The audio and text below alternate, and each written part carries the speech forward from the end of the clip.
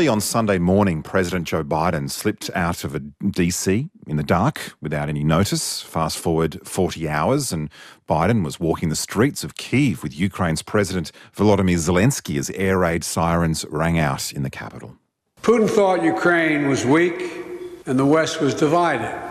He thought he could outlast us. I don't think he's thinking that right now. God knows what he's thinking, but I don't think he's thinking that. But he's just been plain wrong. And that's how long we're going to be with you, Mr. President, for as long as it takes. We'll do it. Yeah, the trip, a defiant display of solidarity, was also met with an extra $500 million in weapons support and comes as the anniversary of Russia's invasion of Ukraine looms. But the timing of his visit is considered a deliberate rebuke of the Russian president as Putin prepares to take the podium for a planned address this evening, our time here in Australia. John Herbst is a former US ambassador to Ukraine and senior director of the Atlantic Council's Eurasia Centre. Welcome to you, John. How important was it for President Joe Biden to be in Kyiv days before the anniversary of this invasion? It was absolutely necessary for him to go to demonstrate American continued support for Ukraine. As you know, other world leaders have been there. Boris Johnson, as Prime Minister of Britain, was there like 9 or 10 months ago. So it was time for him to go. And this was the right occasion to do it, since he was going to be in Warsaw to deliver an important speech today. So going yesterday to Kyiv was a smart move. The timing obviously is important for the anniversary, but the timing of Putin's address to his nation this evening can't be really ignored. Do you think that this will result in any stronger rhetoric from Vladimir Putin this evening? Well, it just might, but I think Putin's rhetoric was going to be truculent in any case. And let's keep in mind that Putin decided on his speech once he knew that Biden was giving a speech in Warsaw. Obviously, getting into Kyiv securely is no small feat. What is the scale of planning and preparation and secrecy involved in making a trip like this possible? Well, I give credit to both the White House and to Zelensky's office for keeping this thing quiet. I mean, the whole world is always watching the movements of the President of the United States. And a great deal of thought is given to the security of the president whenever he goes abroad, or for that matter, when he travels in the U.S. So you can be sure there were hours and hours of planning, probably around the clock, from the moment they decided to take this trip. You've outlined Biden's three-part strategy as: one, rallying allies and partners to provide weapons and aid; two, imposing major sanctions on Moscow; and three, bolstering NATO's defences in the East. You say, while that's sound, the policy is neither strong nor visionary. Why is that?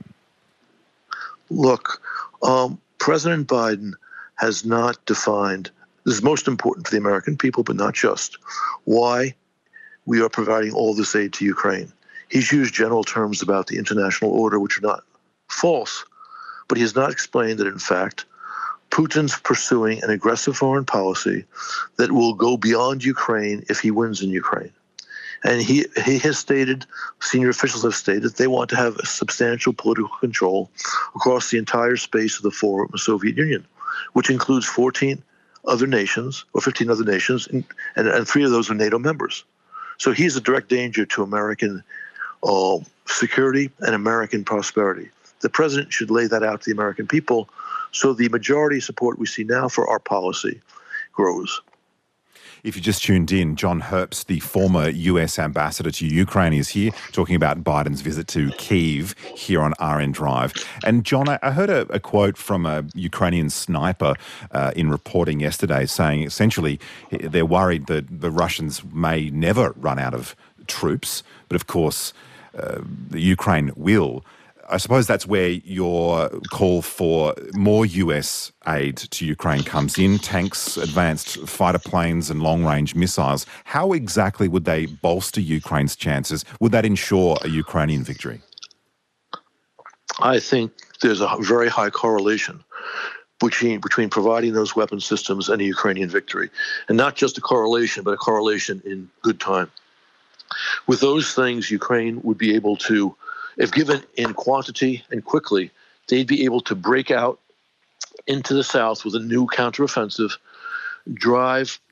break the land bridge which leads from Moscow through Donbass to Crimea, force Russian troops in the south to retreat into Crimea, and make it very hard for Putin to supply his troops, and for that matter, his civilian administration in Crimea.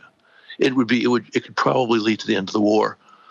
And the war going on and on and on, A, risks defeat, and B, means substantial costs, first and foremost for the people of Ukraine, but also for the broader world, and for that matter, for the people of Russia. All those unfortunate Russians who are being mobilized and sent in human death waves to attack Ukrainian positions.